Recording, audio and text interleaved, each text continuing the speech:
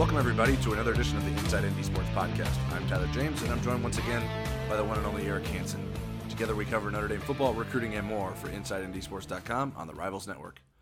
The Inside ND Sports Podcast is presented by Dead Soxy, the makers of premium socks you need to get your feet into.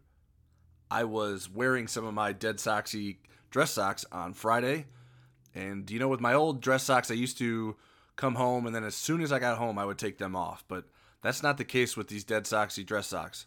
That's because their patented technology has a no-slip guarantee that prevents the socks from rolling down your leg. And they're a premium product made from bamboo for that luxury feel. They just feel good on your feet, so you can just wear them the rest of your day and not even feel like you're inconveniencing yourself.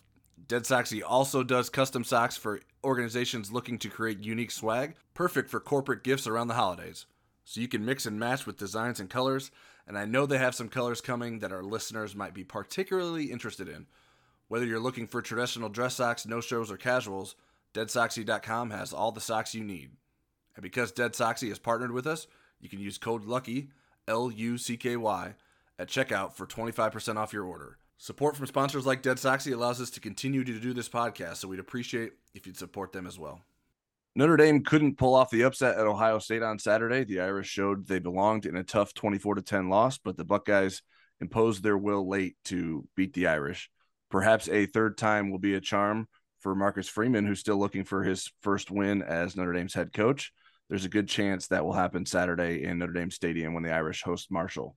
It will also be Notre Dame's first game on NBC this season, so that seemed like a goodest time of any to invite NBC Sports host and reporter Corey Robinson back onto the podcast. Corey, a former Notre Dame wide receiver, hosts the ND on NBC podcast, which features interviews with ND players, coaches, and personalities on a weekly basis during the season.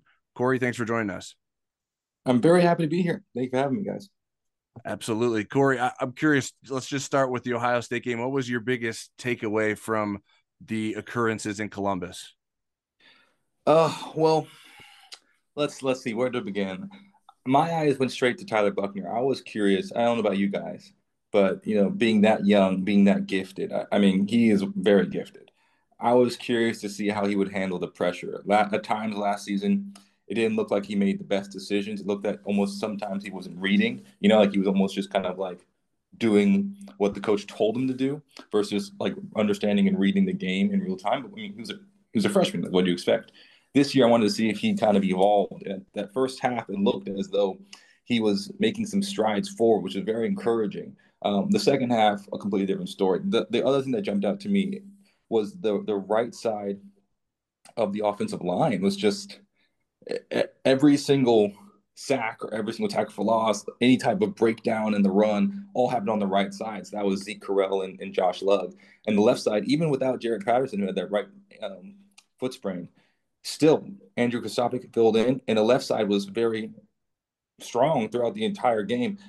You could see how Tommy Rees was trying to establish a run game, but he had right side of the offensive line. So at the beginning of the game, there was almost nothing he could do to establish a run game, and he ended up doing like very creative things, like doing screens and giving the ball, doing empty sets and bringing the running back in motion and trying to do kind of like jet sweeps to establish a run game. But the leading rusher was Tyler Buchner. That's the quarterback, right? I mean, so I feel like that was one of the biggest gaping holes that then set up the lackluster offense in the second half. Was they're trying to establish a run game with half of an offensive line, and you just can't do that against the number 2 team in the country. Corey, I wanted to get your thoughts on the offensive game plan from this standpoint. There's been games, and I think you were involved with several of them from time to time, where Notre Dame wanted to keep the ball away from the other offense. And that Florida State game in 2014, that epic game that you were involved in, it was an 87-57 differential for Notre Dame in offensive plays. And it was very similar to the Music City Bowl that same season in LSU. That Notre Dame suppressed its own plays. There was only 48. But do you think that was a sound game plan, that Notre Dame was better off just trying to shorten the game, even if the offense looked boring, predictable, a lot of the things that people have emailed me and put on our message board? Look, when you have 3 guys, preseason, you're looking at potentially 3 Heisman Trophy candidates looking at you. from the other side of the line. I would not want them to be on the field either, right? So I think on paper that siege mentality worked in the first half. You look at the possession differential; it was just wild to me. I was looking at the halftime stats, and Notre Dame almost doubled the time of possession. I think Ohio State was limited to under 10 minutes of possession for the entire first half, and you could see that they were thrown off their game. The one moment that I think is most indicative of that was remember right before the half ended, with under a minute to go, Ohio State's in the enviable position to basically, get a 2-for-1, score and then get the ball back because they deferred at the beginning of the game. They call a timeout, and sorry, I think a timeout was called. I'm not sure which one it was. But anyways, the timeout was called. They call the play. They get to the line of scrimmage, and there was a bunch formation. The receivers are still getting lined up, and C.J. Stroud snaps the ball. So they're like a second and a half late to react to the ball being snapped, and that was coming out of a timeout, in the red zone, in like the most critical moment of the game up to that point, and ended up being an incomplete pass. So that, to me, that little bit of comedy errors, I think, showed the discombobulation that Ohio State's offense kind of experienced that first half, just not being in a rhythm. And then you look at C.J. Stroud's comments after the game, and he's like, "Yeah, just trying to get back into the rhythm of things, playing in front of fans. It was kind of a lot." And I think those two things combined played in Notre Dame's favor. But once you saw Ohio State start putting together large drives, like in the second half, towards the end of the third quarter, they had this one drive that was almost 5 minutes long, right? If you think about it, that's half of the possession time of the entire first half for Ohio State in one single drive. And then they went on and built off of that and had that almost 8 minute long drive. And then you see the possession time completely flip. And then Ohio State has 32 minutes possession to Notre Dame's 27 and some change. So, I mean, to me, it was a sound game plan and it worked for the first half. But then once they got momentum, that offense, you can't get them any type of momentum. Corey, were you surprised that Notre Dame's wide receivers only combined for 3 catches? And is there an added pressure when you're playing wide receiver, knowing that maybe the opportunities are going to be limited like they were for Notre Dame? Yeah, you know what? That's a really interesting question because I thought Lorenzo Styles, first of all, I thought this was going to be his year. He's an amazing receiver. And then you think about like the ties that his family has to Ohio State and his ties to Ohio State. I thought this was going to be his breakout game. First play, he makes that big catch. Right. I was like, this is going to be it. This is Lorenzo's time. And then I don't think they went back to him the rest of the game. And I was so confused. The outside, basically, the way that I saw the game was the insides you had, the belly was exposed. There were seams all day, and they were quick game. But the thing about that type of football is that you have to make decisions quickly. You have to be able to read quickly, and you have to be able to, be decisive to get the ball out and be patient. This is like the older kind of like QB as operator versus QB as kind of like magician. And like I said, Tyler Buchner is a sophomore, and that was one thing I was looking to see. Well, would he be satisfied taking, Michael Mayer stick routes and choice routes by Lorenzo Styles for 12 yards and just eating up the field that way? Or does everything need to be a Matt Salerno, diving catch by the sideline? That was, epic, but that's pretty hard to do. It's hard to replicate. And the answer was no. They didn't have that patience. And like I said before, with half an offensive line, it's difficult to get around that. So as a receiver, if you're in that position, you have to think, okay, we have to build momentum, get the ball to your playmaker. And I think that the Notre Dame offense should have got the ball to Lorenzo Styles far more often sooner, and Michael Mayer sooner. That's always my thing with Michael Mayer is like throw him the ball as soon as possible, often. Like I think a lot of times we wait until like the later in the game to get him more and more involved. But to me, I'd be throwing him the ball early and often. The things that you mentioned, Corey, in terms of maybe what Tyler didn't read or wasn't looking for that were available to him in the passing game. If you were to put a timeline on that, when your expectation would be that he could not master those things, but at least have some kind of command of those, be able to be adept at doing that. I mean, are we talking Las Vegas, October 8th against BYU? Or are we talking November? Or are we talking this weekend at home? I mean, what's your sense of how quickly he can get to that point?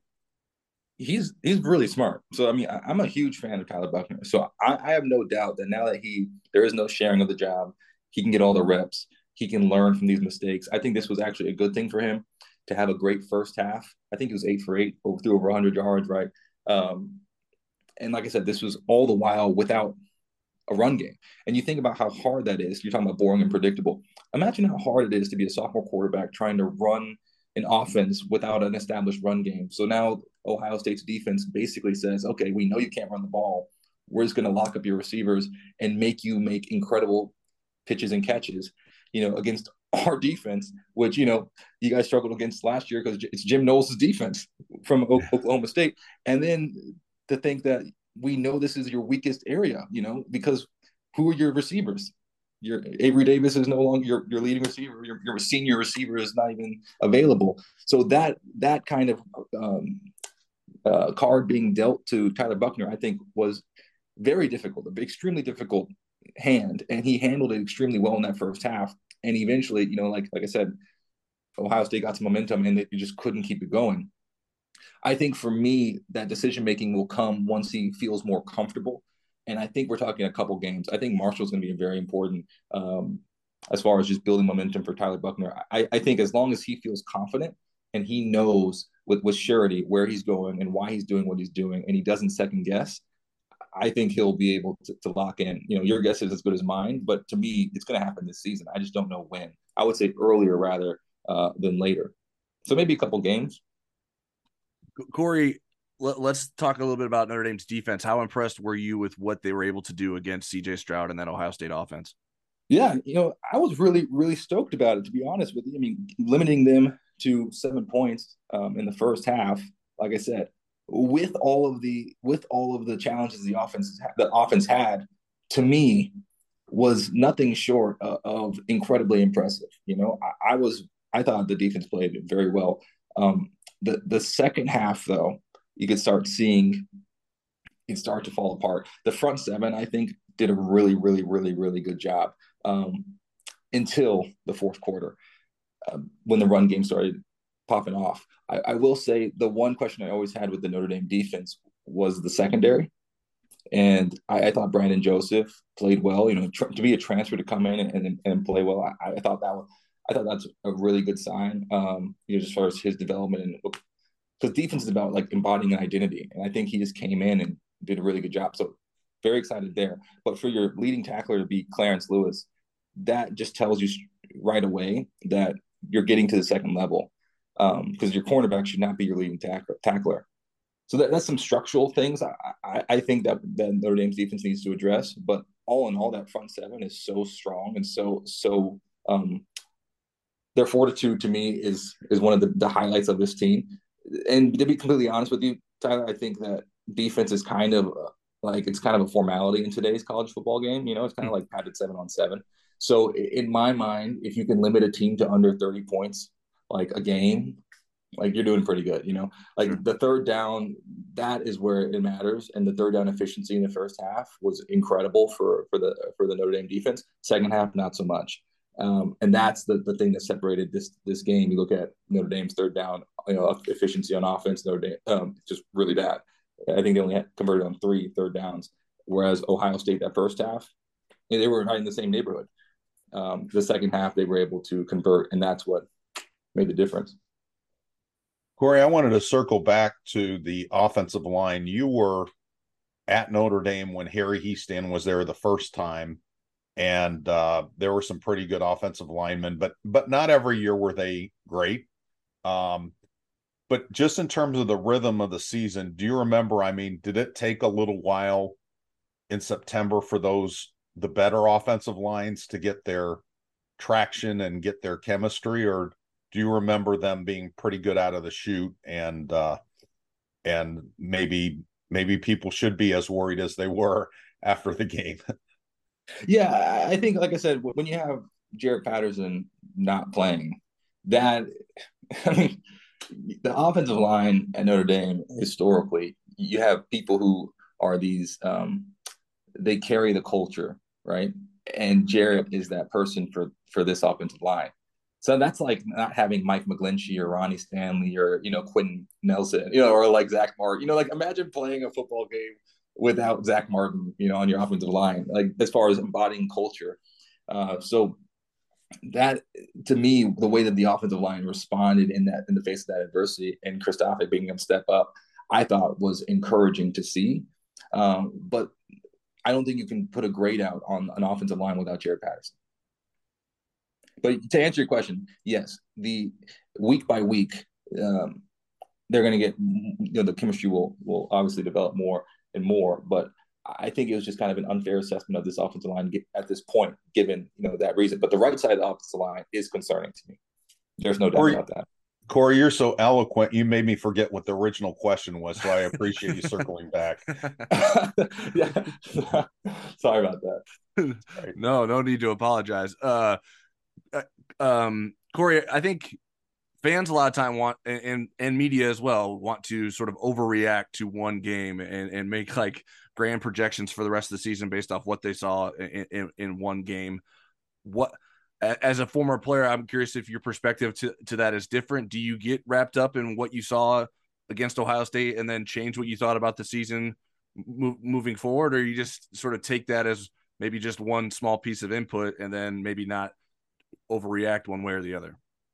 Yeah, the best way to think about it is you reset, shoot or shoot. And I come from a basketball family, so you got to understand the shooter mentality. And that's the only way you can live on the football team.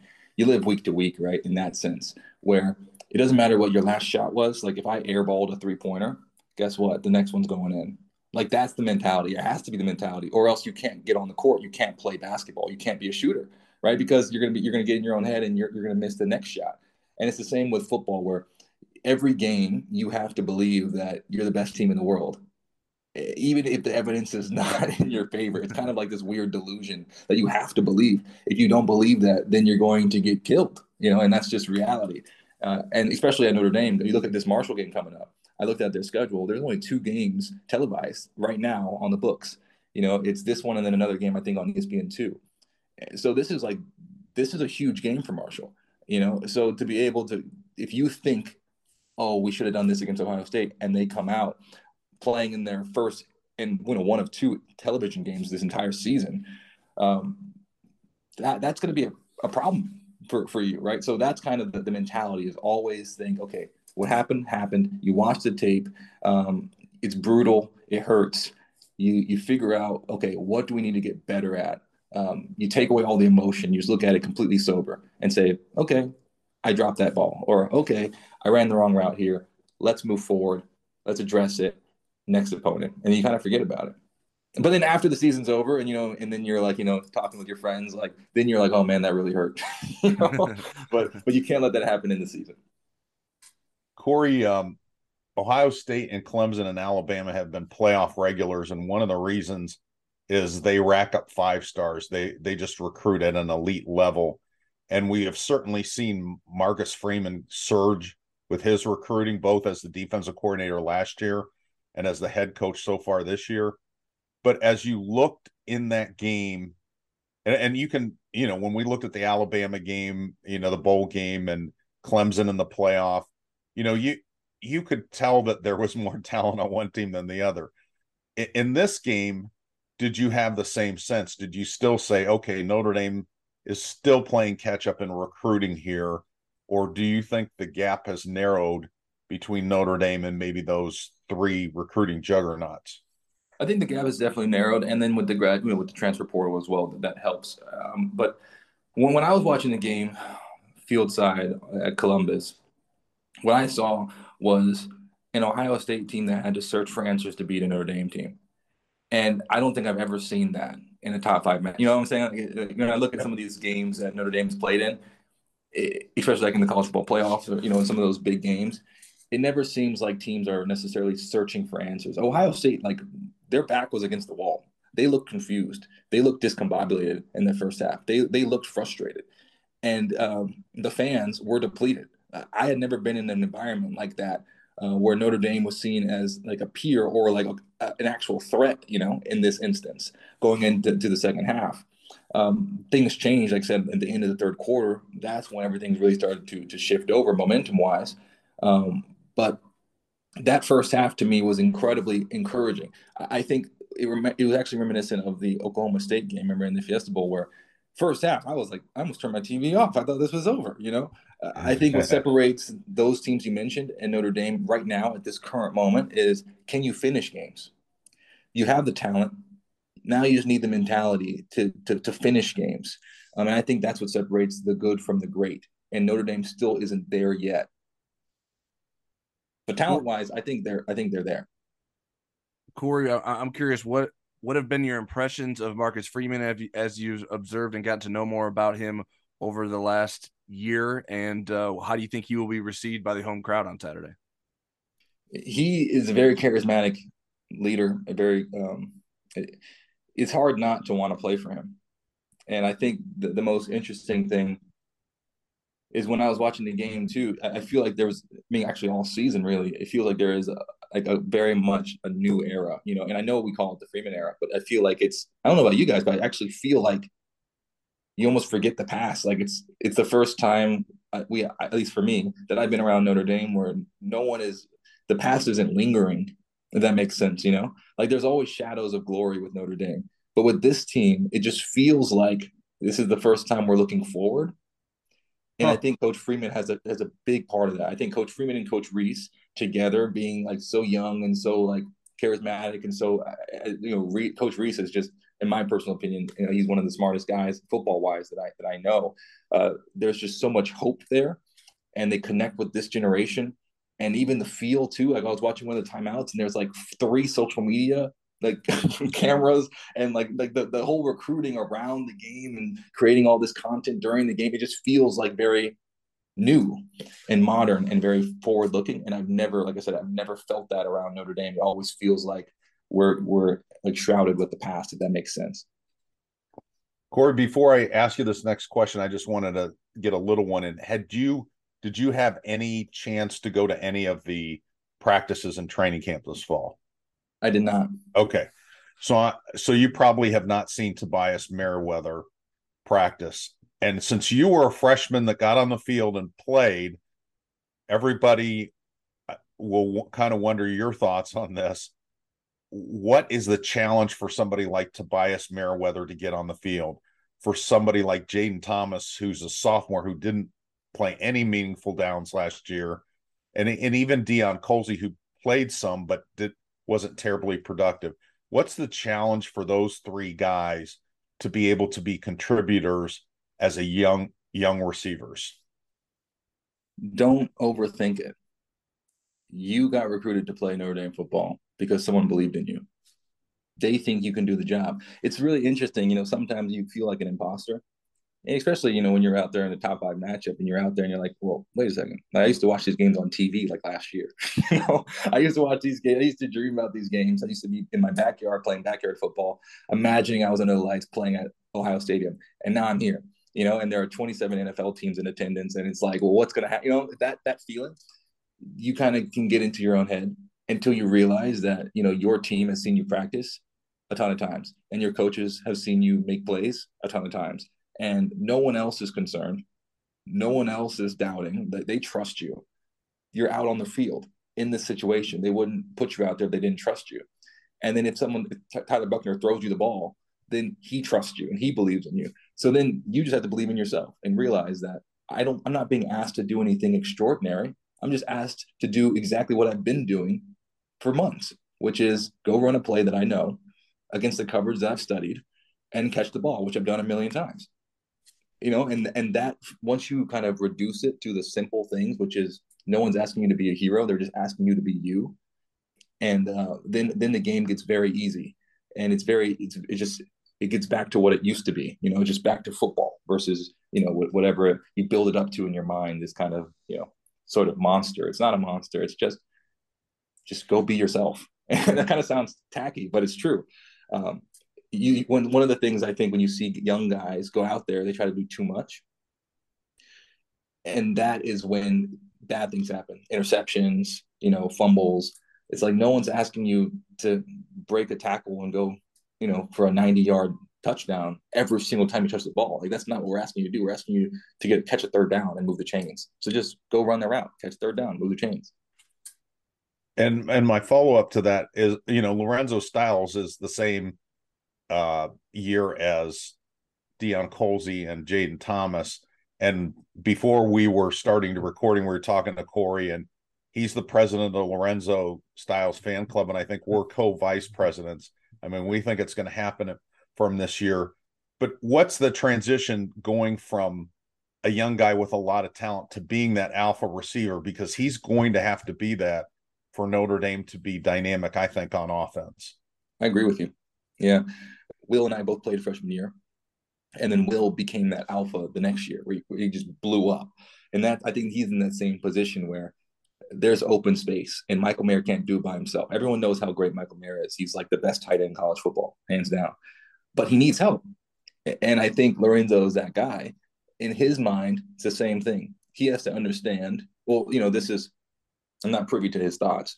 But in the times that I have interacted with him in our meetings and stuff for Notre Dame football, he seems like a very thoughtful and stoic young man with a very clear vision and with steely ambition. So for me, understanding that, character, if I'm just going to do a quick caricature or a sketch of him as a person with that in mind, I think he understands the opportunity in front of him. All he has to do is just basically spend a ton of time with Tyler and build Tyler Buckner, not Tyler James. Yeah, well, maybe both, but definitely Tyler Buckner, and build that chemistry. Because if you want to be the alpha, the quarterback has to trust you and know that, hey, I got 3 guys coming at me, or there's a blitz coming at me. I need someone to catch this ball. Because at the end of the day, it's very similar to way, like I used to work in an office building, like in a cubicle. If you need something done, and there might be someone whose job, description is to do that thing, but if you don't trust them to do that thing and it's going to make you look bad, you're not going to send it to them. You either do it yourself or you'll have one of your other friends like try to do it for you, right? And that's kind of like the same in college football, where like if you're a quarterback and even if there's someone wide open, but if you don't trust them and it's their job to catch, they're the number one primary receiver, you're not going to look there. You're going to throw it to a guy in double coverage because you trust him. So Lorenzo needs to be that guy to Tyler Buckner. He needs to go to him and say, look, I'm your guy. Trust me. And then spend time with him and make Tyler believe that he's the guy and that he can trust him. And that's about it. And then as far as the receiver room is concerned, Lorenzo would have to be the guy who says, this is the way we're going to do things.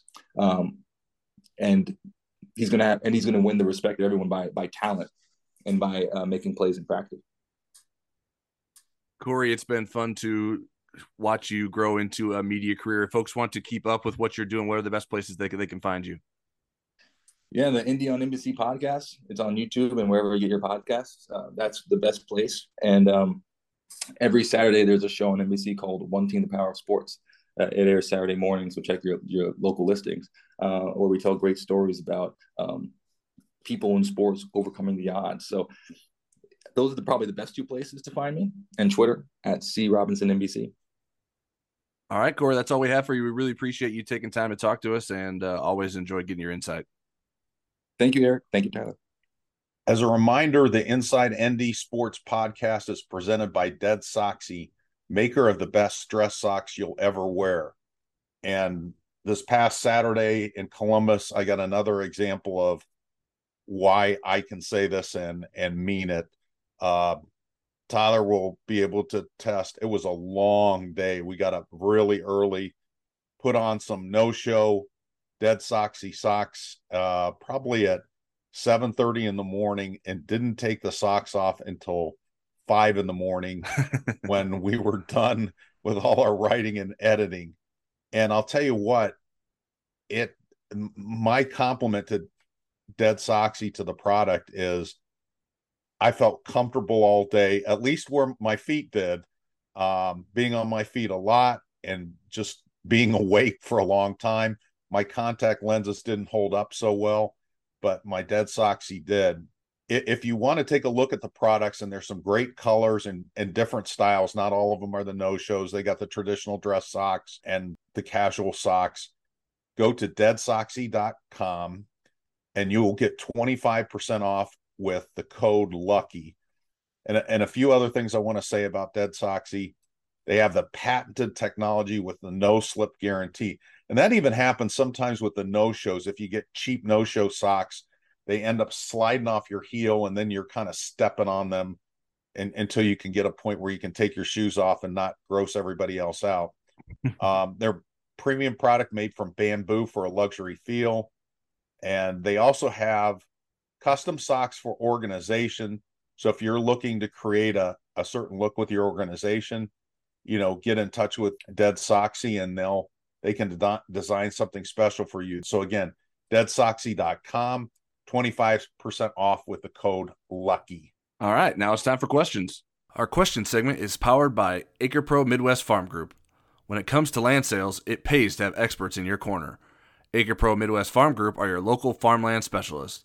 With decades of experience in Indiana agriculture, no one knows the market better. Whether you're doing a 1031 exchange or simply buying and selling farmland, your local Acre Pro agent will walk the land with you and ensure the deal is done right. Visit acrepro.com or call 765-587-3185 and talk to your local land expert today. Again, 765-587-3185. You can submit questions to us on Twitter or the Insider Lounge message board before every podcast. I'm at TJamesND and Eric's at EHansenND. Eric, I wanted to start with two questions that we had that were pretty similar that I thought we could sort of morph together. The first one was from at DrewBrennan77. Pretty disappointed in the O-line from Saturday night, removing Jarrett Patterson from the conversation. What do you think was the major problem, and how does it get solved in the next 2 weeks? Sometimes the Harry Hiestand hype is too much, as Notre Dame's offensive line rarely plays well in big games. And the next question was from at Shannon Marks. Yes, the O-line was missing Patterson, but how could they look so bad, especially in communication, handling stunts, and passing off the pass rushers? It looked like early 2021 season. These are highly rated, experienced guys with a proven O-line coach. So I thought Shannon sort of identified the major problems that Drew was asking about. So let's boil it down to this. One, how could the offensive line look so bad? And two, how does it get solved in the next 2 weeks? Okay, let's start with Ohio State.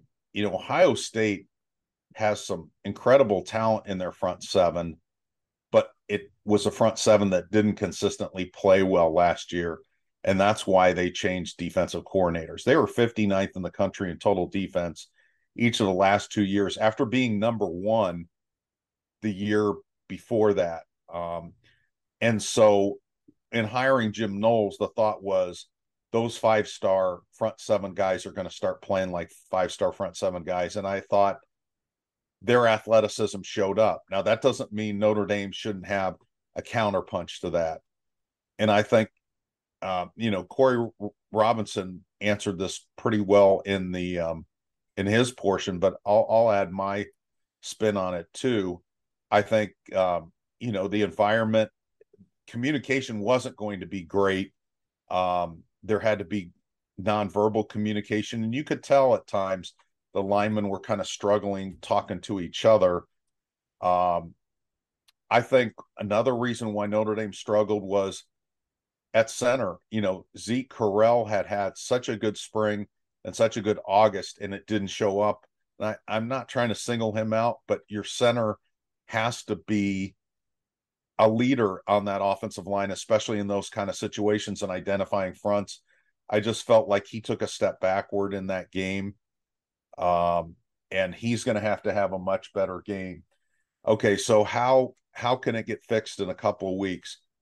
They will not be facing, either schematically or personnel-wise, for quite a while, anything that resembles Ohio State.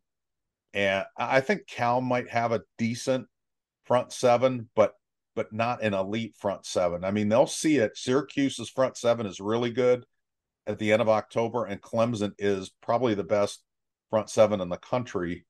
And so they have to get better for that. Even without Jarrett Patterson, there has to be better continuity on the offensive line. There has to be better communication, better chemistry. And again, I think it starts with center play. So we need to see a jump in Zeke Correll's play, whether Jarrett Patterson is back or not. I think once Jarrett comes back, it's going to be helpful because Jarrett can talk to Zeke. He can remind him things, having played that position the last 3 weeks.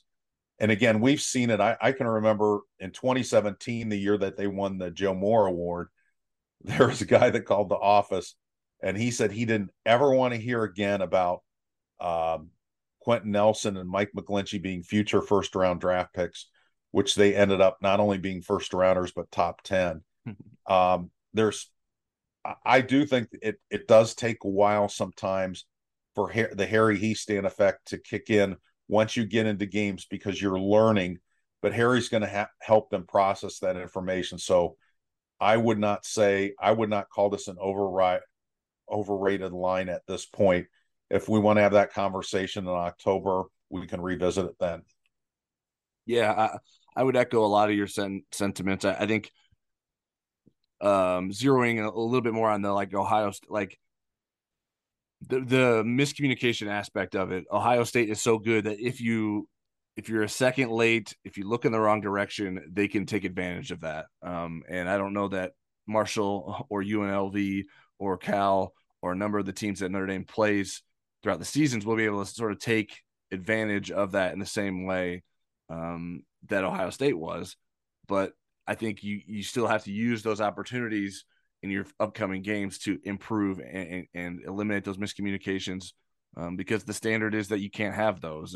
They're not acceptable. Harry Hiestand will not be appreciative of them. And I'm sure there's been plenty of discussions about those, and there are probably plenty of discussions on the sidelines at Ohio State as well. But you have to sort of just run through those situations over and over until it sort of becomes second nature. And you have to be prepared for any number of different possibilities because they don't necessarily, you never know exactly what the defense is going to throw at you.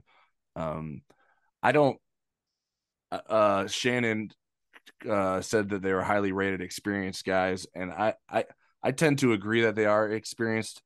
Whereas Marcus Freeman talked about them being inexperienced. That in my opinion, the only one that can say that they're inexperienced is Blake Fisher, because he did only play in 2 games last season. But Joe Alt played plenty last season in my mind, to be considered an experienced player. Even Zeke Correll has played enough throughout his career to be an experienced player. He might not necessarily be as good of a player as some of those other guys, but he has experience. Andrew Kostovic played last year, and him and Joe Alt played together last year, so they have experience playing with each other.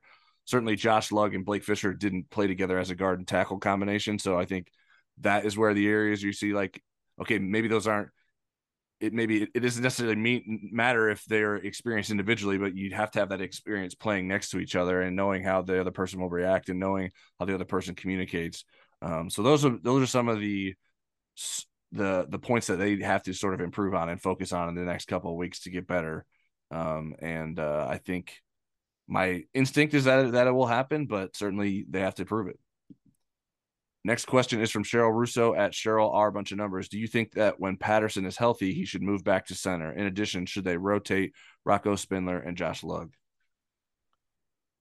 Let me start with the second part of that. I do not think that they should rotate Rocco Spindler and Josh Lugg. I think if Rocco shows that he's Josh Lugg's equal, and I think Rocco probably is going to end up being the more talented player, but his experience versus Josh Lugg's experience, Josh is the better player in this snapshot. Can you rotate guys in?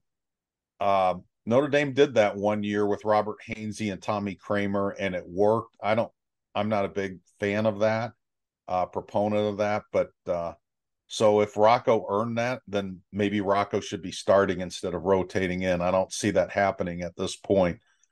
Should you move Patterson back to center? I think it's too early to say that. I don't ever want to rule something like that out. If it makes Notre Dame a better team for him to be at center and someone else to be at offensive guard, then by all means do it. But we don't know that yet. We haven't seen Jarrett Patterson playing guard, and that could make Zeke Correll a much better center. And let's give Zeke a chance to learn from the Ohio State game and see, because he had a lot of very good practices, enough to convince Harry Hiestand to move a 3-time starter or 3-year starter at center to offensive guard. So I'm willing to kind of let this play out a little bit. Yeah, I think maybe for the first time I started to wonder, did Harry Hiestand move Jarrett Patterson to guard because he didn't like the guards? Or was it because he liked Zeke Correll at center? Because I was like, well, maybe he didn't think Andrew Kostovic would play that well, and that's why he wanted Jarrett Patterson in there. So I don't know. I want to see Jarrett Patterson at guard first before I would give it serious consideration, because that was what Harry Hiestand believes was the best offensive line combination, and I think he knows that better than any of us.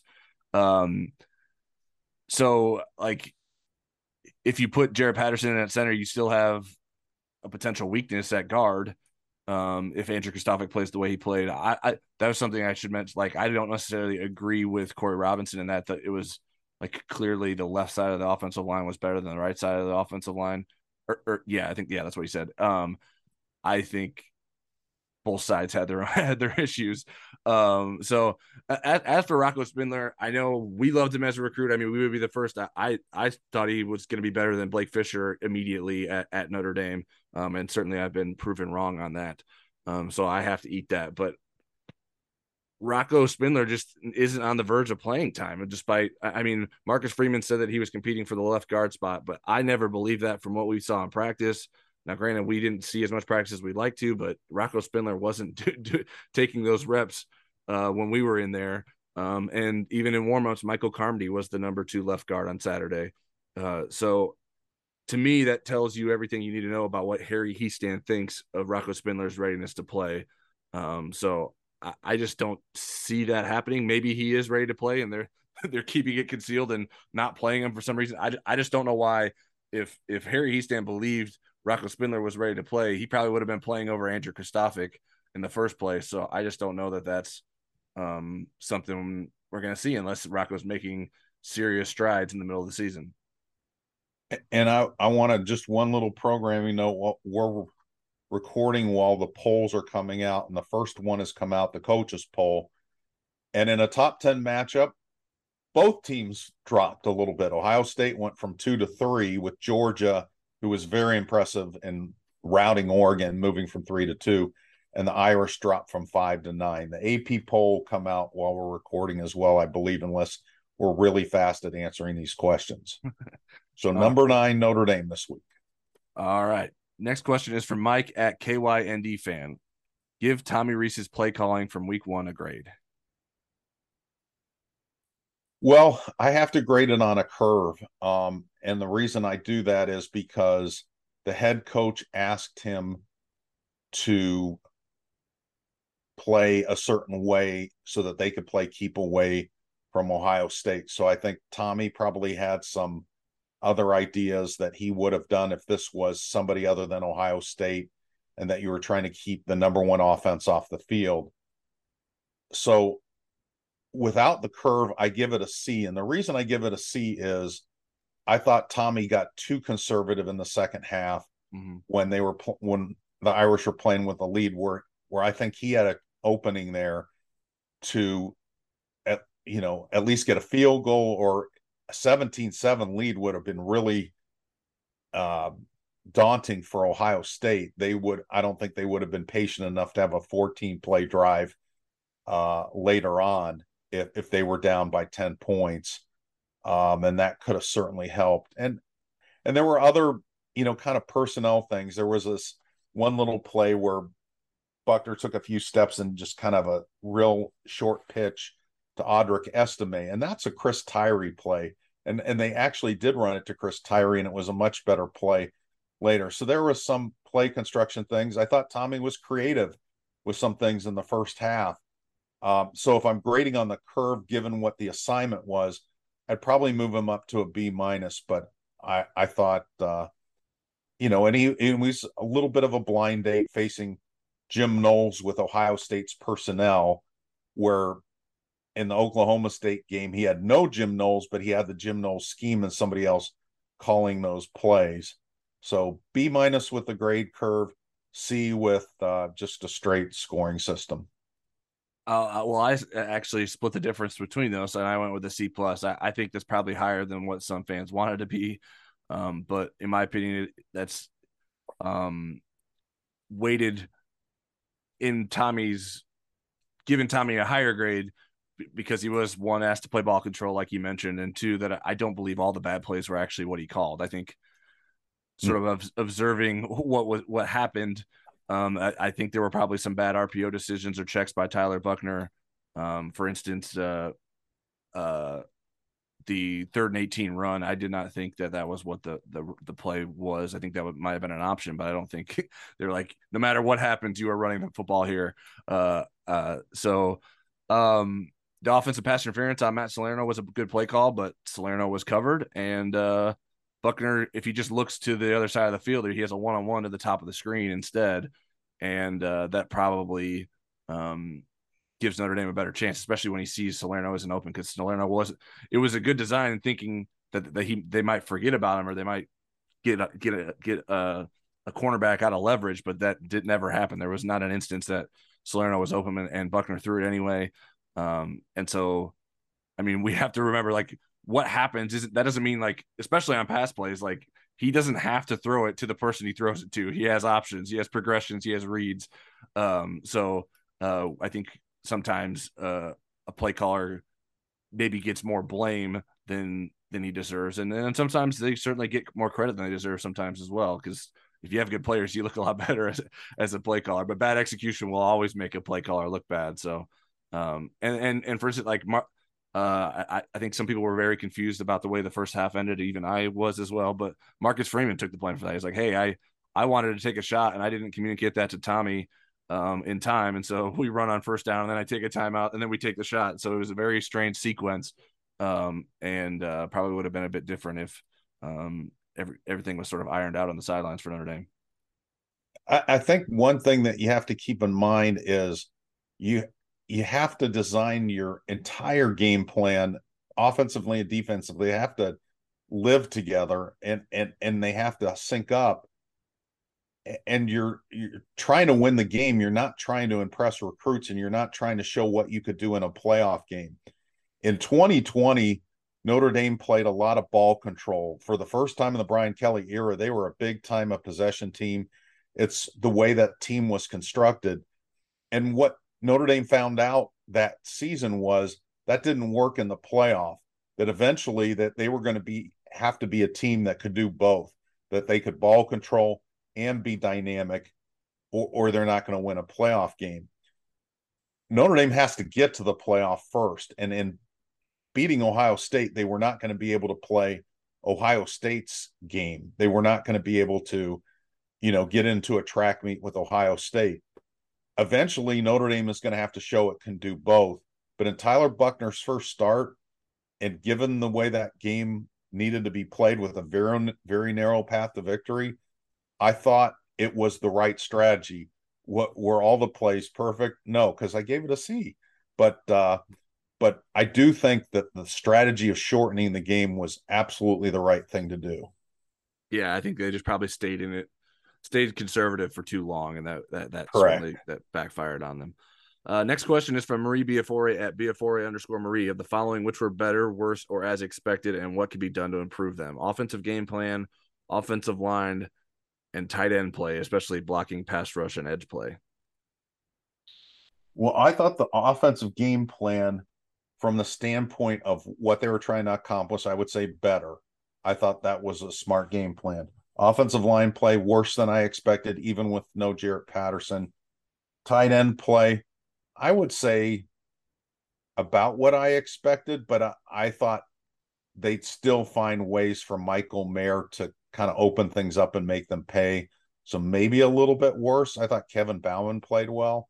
We really only saw 3 tight ends in the game. I think David Sherwood might have got in just a little bit. So those are my assessments. How about you, Tyler? Yeah, I went worse across the board. I thought they could have been better in all those aspects, and they didn't meet necessarily my expectations.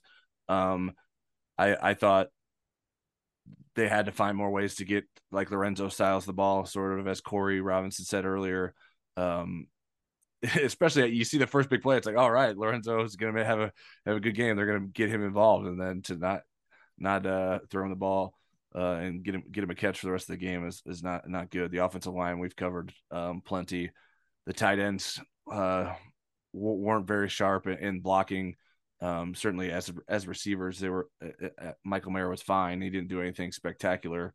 But obviously Ohio State was doing what they felt they could do to limit him in as many ways as possible. So the tight end blocking, it wasn't up to snuff. I mean, I mentioned on our Monday Night Live show last night that there was the very first play that Lorenzo Styles played. Michael Mayer missed a guy that hit Tyler Buckner that ended up being a 15-yard penalty. And then I think it was one of the next three plays. I don't remember which, if it was the first, second, or third down. I think Kevin Bauman gave up a pretty bad block and prevented Notre Dame from getting some good yardage on a running play. So the tight ends have to bring it if they're going to play two tight ends. Those guys have to be good blockers out there because they're going to bring extra defenders into the box. Next question is from Gary Friend on the Insider Lounge. Why were there no screen passes or slants in the game? I think Corey answered that a little bit in the not that you could have anticipated that, but I'm glad that he did in our first segment. That I think there were those opportunities there. I think Tommy Rees skinnied the playbook down a lot. Could they have had more slants? Yeah, I think so. But again, once they knew Notre Dame couldn't run the ball effectively, they could lock onto the receivers. They could bring more pressures. Nothing was going to work quite as well as if there was a balance that you had to worry about with those plays. How many screens did we see, Tyler? Not many. It was like a tight end screen, yeah, right? there was a tight end screen, and I think both tight ends were actually the same side, and they threw it to Mayer, and Bauman blocked him.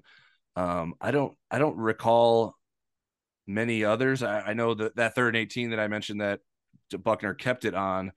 There was an option to throw a screen to Tyree, who was sprinting to the right with some receivers in front of him to block, but they didn't throw that. And there might have been some other sort of RPO looks like that where they could have thrown the screen if they wanted to and did not. But not a lot of screens come to mind.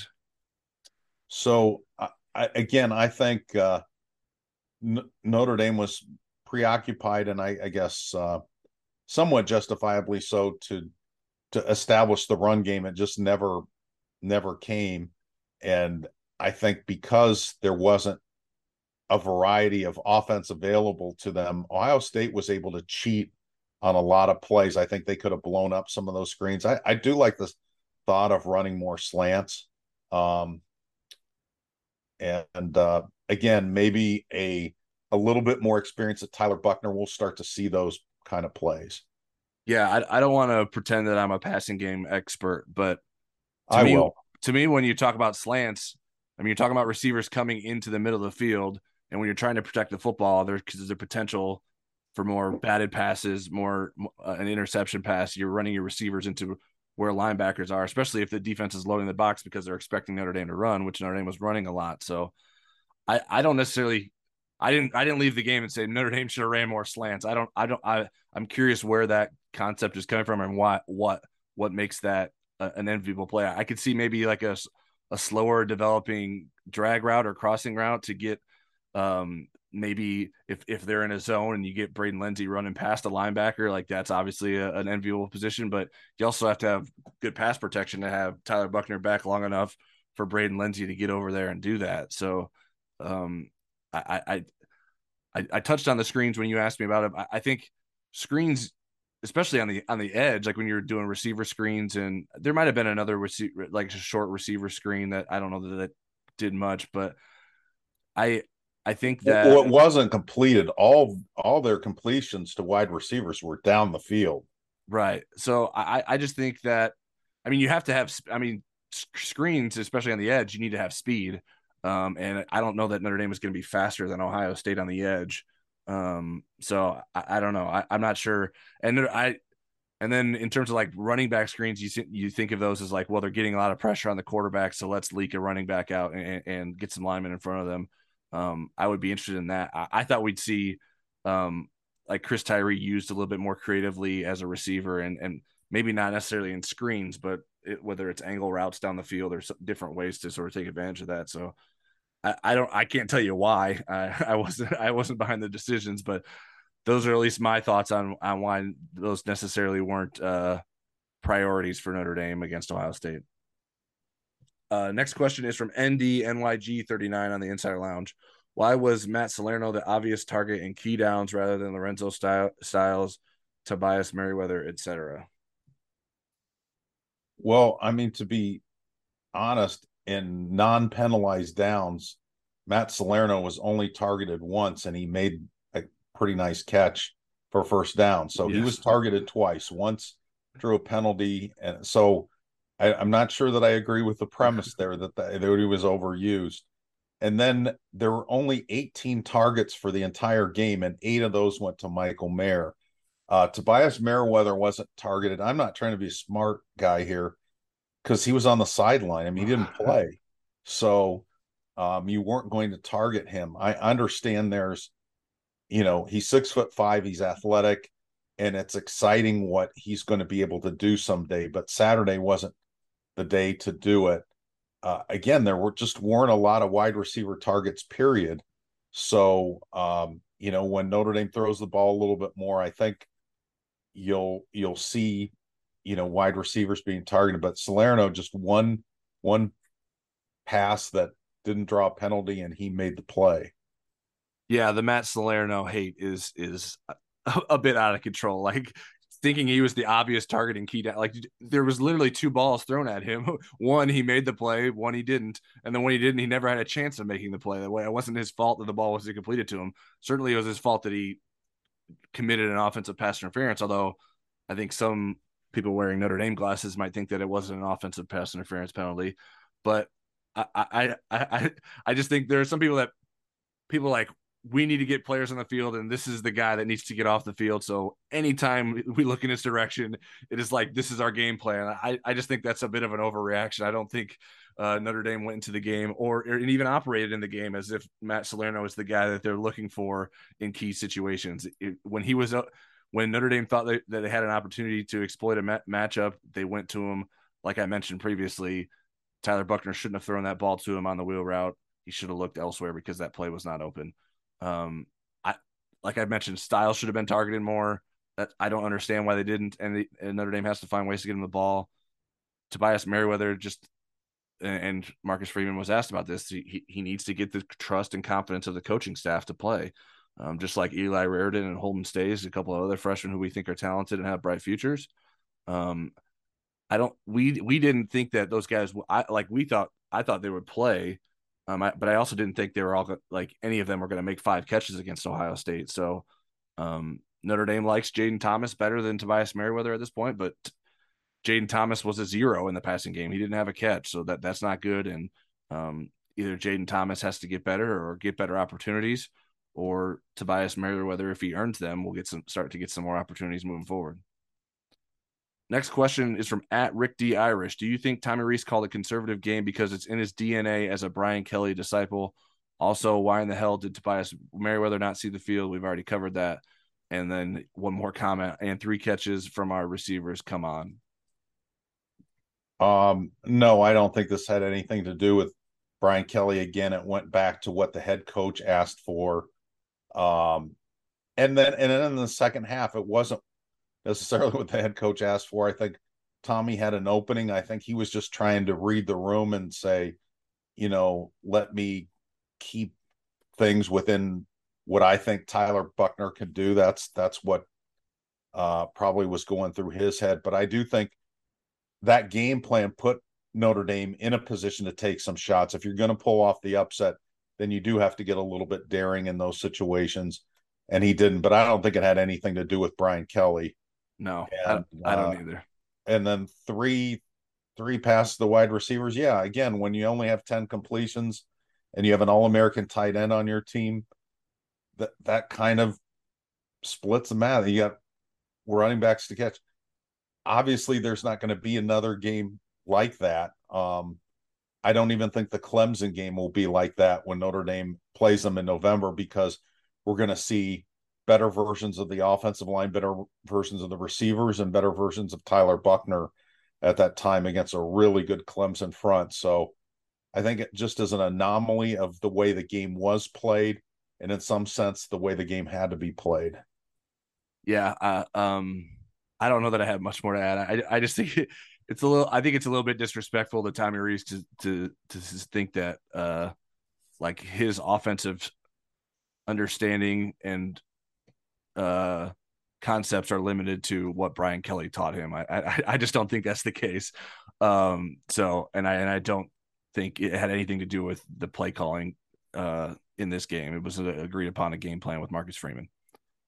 Next question is from SJB75 on the Insider Lounge. Was Marcus Freeman forced by Jack Swarbrick to hire Tommy Rees as offensive coordinator, as some have said, or was Marcus Freeman allowed to hire the offensive coordinator he wanted? Well, if you listen to Marcus Freeman's press conference, he made hiring Tommy Rees a priority. So unless he's, just making that up, it sounded like he was pretty happy Tommy Rees is there, and he's been pretty consistent about that. I mean, I never got the sense from Marcus at any time that he didn't trust Tommy or that he regretted that Tommy Rees was the offensive coordinator of this team. I think he's pretty excited about him being there. Did Jack Swarbrick think it was a great idea for Tommy Rees to be retained? Yeah, he wanted Matt Balis and Tommy Rees, and I think Marcus Freeman was absolutely on board with both of those hires. So I don't think anybody's arm was twisted in that scenario. Yeah, I mean, if we're comparing it, if the spectrum is had an offensive coordinator search and forced on the other side, I think it's closer to forced than had an offensive coordinator search. It was part of the plan all along for Tommy Rees to be Marcus Freeman's offensive coordinator, and it was sort of a package deal. I mean, Tommy Rees could have just left and became the offensive coordinator at LSU if he wanted, or Miami at one point. We're right, but this was when Marcus Freeman was in the position to become the head coach. But he could have said, "Yeah, take that job. Go ahead." Right? Yeah. If Marcus Freeman really didn't want him, he'd say, "Hey, like I know Jack wants you to stay here, but I really don't want you to. So if you just take that, you make it easier for me." So I don't know. We've had people asked us like if Marcus Freeman wanted to fire Tommy Rees, would he be allowed to? Yes, I think that would be possible. So I mean, I don't know what else to say. I think we've sort of been over this before, and it's not necessarily new ground to cover.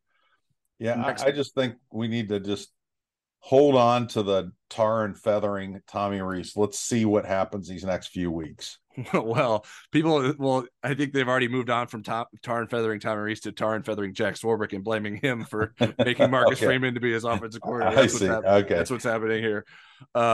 Next question is from @Bobby Bancroft. How would you compare Tyler Buchner's passing ability to Malik Zaire and Brandon Wimbush? Of those three, Brandon Wimbush had the strongest arm, and I think he's the best athlete. I think Tyler Buchner is a really good athlete. I think Tyler Buchner will be far and away the best of those three quarterbacks. I think he processes things better than the other two. And I think he's more accurate than the other two. Again, Malik, at least in his short and medium range, he could drill holes in your hands. I don't know that he was as good with the deep ball. Brandon Wimbush could throw it 70 yards in the air, but you didn't always know where it was going to land. So Buchner would be, I think, the most complete quarterback and the best, most accurate passer. If I had to draft, I would take Buchner first. Yeah, I want to see more. I mean, it feels a bit unfair to like have seen all of Malik Zaire's and Brandon Wimbush's flaws as quarterbacks and to compare Tyler Buchner to, because I think we just have to see more of him to know like if he's going to. We do, but I mean, they're asking us to project, and I think that's. I mean, we can all be like Stephen A. Smith and love somebody after they've gotten great. I think the trick is trying to project, and we're not always right. I mean, I didn't think Ian Book was better than Brandon Wimbush, so that was one area, and I thought Darnell Ewell was going to be a really good player. But I'd say by and large, I thought Kyron Williams was going to be really good, and he was before he was good. So I think for us to prove that we're right, we need to see more of him. Right. But I think that's what he's asking us to project. No, I understand that, and I just don't know that I can confidently do that at this point. I thought Brandon Wimbush was, as a high school player, he was extremely accurate. He completed a very high number of his passes. And then he wasn't. What's the dude that played safety for Alabama that was his Minka Fitzpatrick? Yeah, he was. I think that's part of it. Minka was his wide receiver, but he was. I mean, I didn't watch a lot of high school game film. I watched Wimbush, and he was, and I think some of his issues at Notre Dame were mental too. Right. So I guess so, but when you're talking about someone's ability, it's like, what are you capable of? I thought Brandon Wimbush was capable of anything. There was nothing I didn't think Brandon Wimbush couldn't do. And then it turned out he couldn't do those things. And so, like, I don't know that, like, if I said, like, Brandon Wimbush had a clearly better arm, I think he could throw the deep ball better than Tyler Buckner can. So I know that's not going to give people warm feelings when I'm saying Brandon Wimbush could do things better than what I think Tyler Buckner can at this point.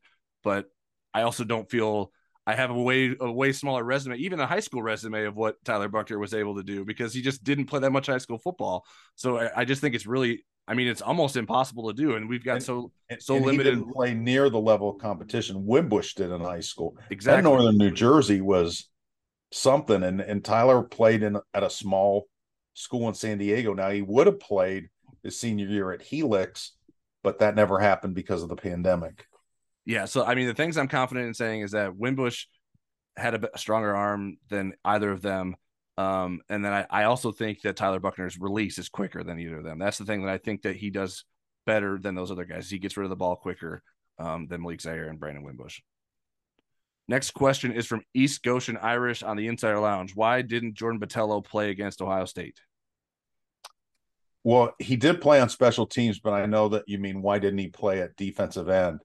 Notre Dame stuck to an 8-man rotation on their defensive line. They had, 2 deep at every position. I think the games where you're going to see Jordan Botelho, besides teams that are overmatched, are teams where maybe Notre Dame shows some 3-down looks.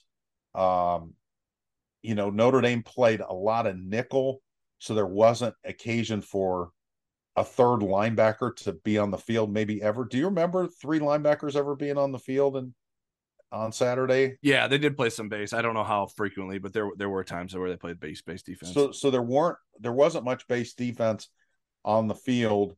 And again, Botelho would be a third linebacker, or he would be a defensive end. And they felt like Justin Adamalola and Isaiah Foskey, they're all American, were the best options there. But I do think you're going to see plenty of Jordan Botelho, and I think it's going to be game specific. There's going to be games where he doesn't play very much and games where we're talking about him a lot. So I'd say be patient with him.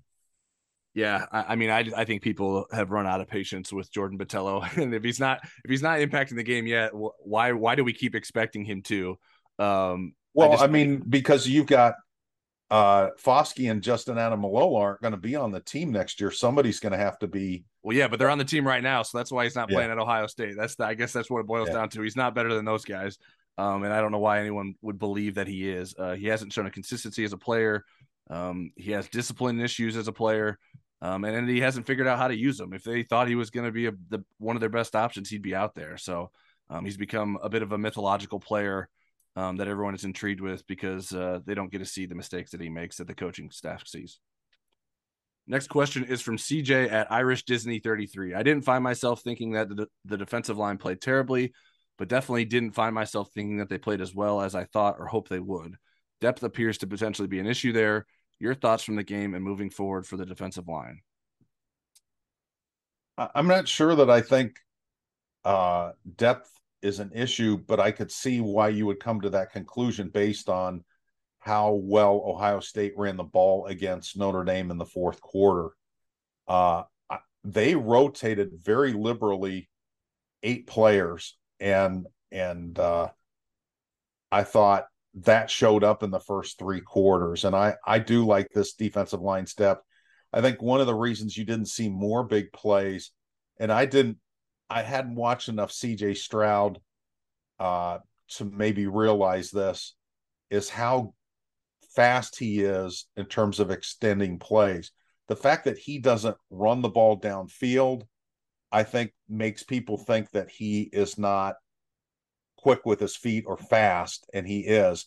He escaped a lot of the pressures, and Notre Dame had some good ones, and it shows why he's the Heisman Trophy favorite. He could buy himself time, find people down the field, throw the ball away. He wasn't taking many sacks after Howard Cross got him. Well, he didn't take any sacks after Howard Cross got him the first time, and really didn't let the pressure affect his throws. So I put a lot of it on how good of a player CJ Stroud is. I'm trying to think of the rest of the schedule. I don't think that there's anybody that's close to this league. Maybe the kid at USC at the end of the season is somebody that we'll be saying those kind of things about in late November. But I do like this defensive line a lot, and I think they can play better. Yeah, I don't think depth is an issue. My guess is that take is based on the fact that they sort of got beat down at the end of the game. And I guess I don't really know how to solve that. I mean, I suppose you could have played third string guys earlier in the game. So maybe they're a little bit fresher at the end. But then if you play those third string guys, maybe the defense doesn't play as well in the first half. If Gabe Rubio and Alexander Ahrensberger and Jordan Botelho are getting more run. So maybe that could have been something used to offset. I just think it's sort of just all sort of came crumbling down because they've just been asked to play at such a high level for the length of the game and did for so long, and then just you were bound to sort of mess up at some point, and it came at the worst time. I don't think they did a good enough job with the pass rush, but like you mentioned, I think a lot of that had to do with CJ Stroud being good at getting away from it. But also I thought Ohio State did a really good job pass blocking. It was winning its pass protection matchups, and that offensive line is good. But I'm not too concerned about the defensive line moving forward, and believe it will remain a strength. Next question is from Irish I-12 on the Insider Lounge. Have your opinions on ND's season outlook changed more for the positive or negative after the performance against Ohio State? It hasn't changed at all for me. I still think I'm looking at a 10-2 team that could grow into something more than that, and certainly with the wrong circumstances in terms of key injuries could maybe fall short of that. I picked by a much different score. I picked Ohio State to win by 11. It was a much lower scoring game than I anticipated, but all the potential things that I like about this team are still alive, and all the potential pitfalls that could ruin that 10-2 prediction are still alive. So nothing's changed for me. Yeah, my prediction was 9-3, and that certainly hasn't changed. I made that prediction because I figured not everything would go as planned in terms of Notre Dame's improvement across the board. The secondary may be better than I thought based on how it played against Ohio State, and Notre Dame's offense might not be as good as I thought. But I'm not that interested in week one dictating how I feel about the rest of the season. So I just think it's our first data point, but I don't think it's the most important one. So I think that you have to add them all together and look at them as an aggregate in the end. And I know that's hard to do as a fan, but I wouldn't let the outcome of that Ohio State game get you too high or too low. Last question is from Irish Runt on the Insider Lounge. How can Notre Dame improve in the NIL and transfer portal space so we can remake our roster faster and get elite recruits? Well, let's start with the transfer portal. Notre Dame is going to probably need to dip into that with its wide receivers, because you're going to lose Avery Davis. You're going to lose probably Joe Wilkins, Braden Lindsey. You're going to have similar numbers as you did, and you're still going to have a lot of young guys. So I think they're going to have to dip into the wide receiver pool in the transfer portal, and they're going to need to be on top of that as the season goes along, and look for people in December that they can bring in January, get into spring practice. They're not going to be able to wait until May and bring somebody in the summer. And as far as like widening the pool of players and not just having to rely on either grad transfers or very young players, it's very difficult to get a junior or senior through the transfer portal academically to Notre Dame, is to work with the deans to And Notre Dame is doing that. Their administration, the athletic administration, is working with the deans to try to get them to understand about transfer credits and to maybe be more accepting of transfer credits when the student has shown that they can do the work, instead of being so picky about, well, this class doesn't match up with this class at Notre Dame. If it's close and it's a 4.0 student or a 3.7 student, why are you keeping that student from transferring? So those are some of the things that can be done there. As far as the NIL, I think it would be best for it to play out a little bit more. Notre Dame is not going to do anything illegal. They're not going to use guaranteed money of incentives that go against NIL rules. But I think if people look at this Notre Dame team this year and in this cycle and look at some of the opportunities being afforded athletes, and look at what some of the collectives are doing legally, I think that they can be very competitive in recruiting. They're not going to get everybody. There's going to be some people that want to guarantee, and you're just not going to get those kids. And there's going to be a handful of them in every class.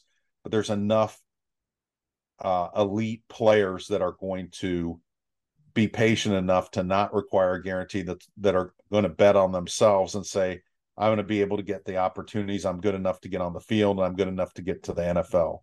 So I think just patience with NIL. Yeah. I think, I mean, I agree with what you said. I just don't know that anything's going to happen soon. I think it's going to be a gradual thing. Like getting Notre Dame's admissions department to just change their policies and procedures, like that's not a thing you just like push a button and it changes. It's like moving a boulder. You gotta put some time and effort into that. So I don't know how that's going to change to get elite. I mean, you're not getting elite recruits out of the transfer portal. I just don't think that Notre Dame's ever going to be doing that. They can get talented graduate transfers. And even I guess maybe you call Brandon Joseph an elite recruit. He wasn't an elite recruit as a high school player. He became an elite player for a season at Northwestern. And there may be some examples of people that you can pluck like that, but sometimes you like guys like Charlie Jones. Notre Dame is like, yeah, we'd take him, but he wanted to go to Purdue and he had a connection to the Purdue's quarterback, and that seemed to work out for him pretty well in the season opener. So there's a lot of things that go into getting transfers. Now, if your idea is, well, let's just throw money at transfers, I don't know that Notre Dame's going to get in that game either. Although there's certainly, you're not waiting as long as, like, if you're a recruit and you're a junior in high school and say, yeah, once you get here, there's going to be all these opportunities for NIL for you. But if you're a transfer, it's like, yeah, get here in January and there'll be all these NIL possibilities. So maybe that's more attractive for Notre Dame candidates in the transfer portal. But I just don't think there's going to be any sort of flip that switch that's just going to pour gasoline on the fire and make Notre Dame's recruiting in high school and from transfers just all of a sudden be great because of money that's being poured in through NIL. One last quick note: the AP poll did come in before we went off the air. Notre Dame is number 8. They're number 9 in the coaches poll, number 8 in the AP. Ohio State dropped from 2 to 3 in both polls because of the impressive Georgia victory over Oregon. All right, that's it for today's episode of the Inside ND Sports Podcast. If you don't already, you can subscribe to us on Apple Podcasts, Spotify, Google Podcasts, and other popular podcast platforms. If you like what you hear, give us a star rating, leave a review, and share our podcast feed with the coolest person you know. Thanks to everyone who came through with the Apple Podcast ratings. We blew past the 50 ratings by kickoff on Saturday. Special shout out to Bill_RBE3 Boy. This game's too difficult. Domer Cat Dad and JMD 2017 for the stellar reviews. Keep them coming. Our new YouTube programming is up and running. We hosted our Monday Night Live show last night on Monday Night Live, as you can imagine, which you can rewatch on our Inside ND Sports YouTube channel. And we'll be bringing you our Place Your Bet show on Friday with Marshall predictions. We'll be back on the podcast next week to preview Notre Dame's return to Notre Dame Stadium. And until then, stick with InsideNDSports.com for all your pregame and postgame coverage needs.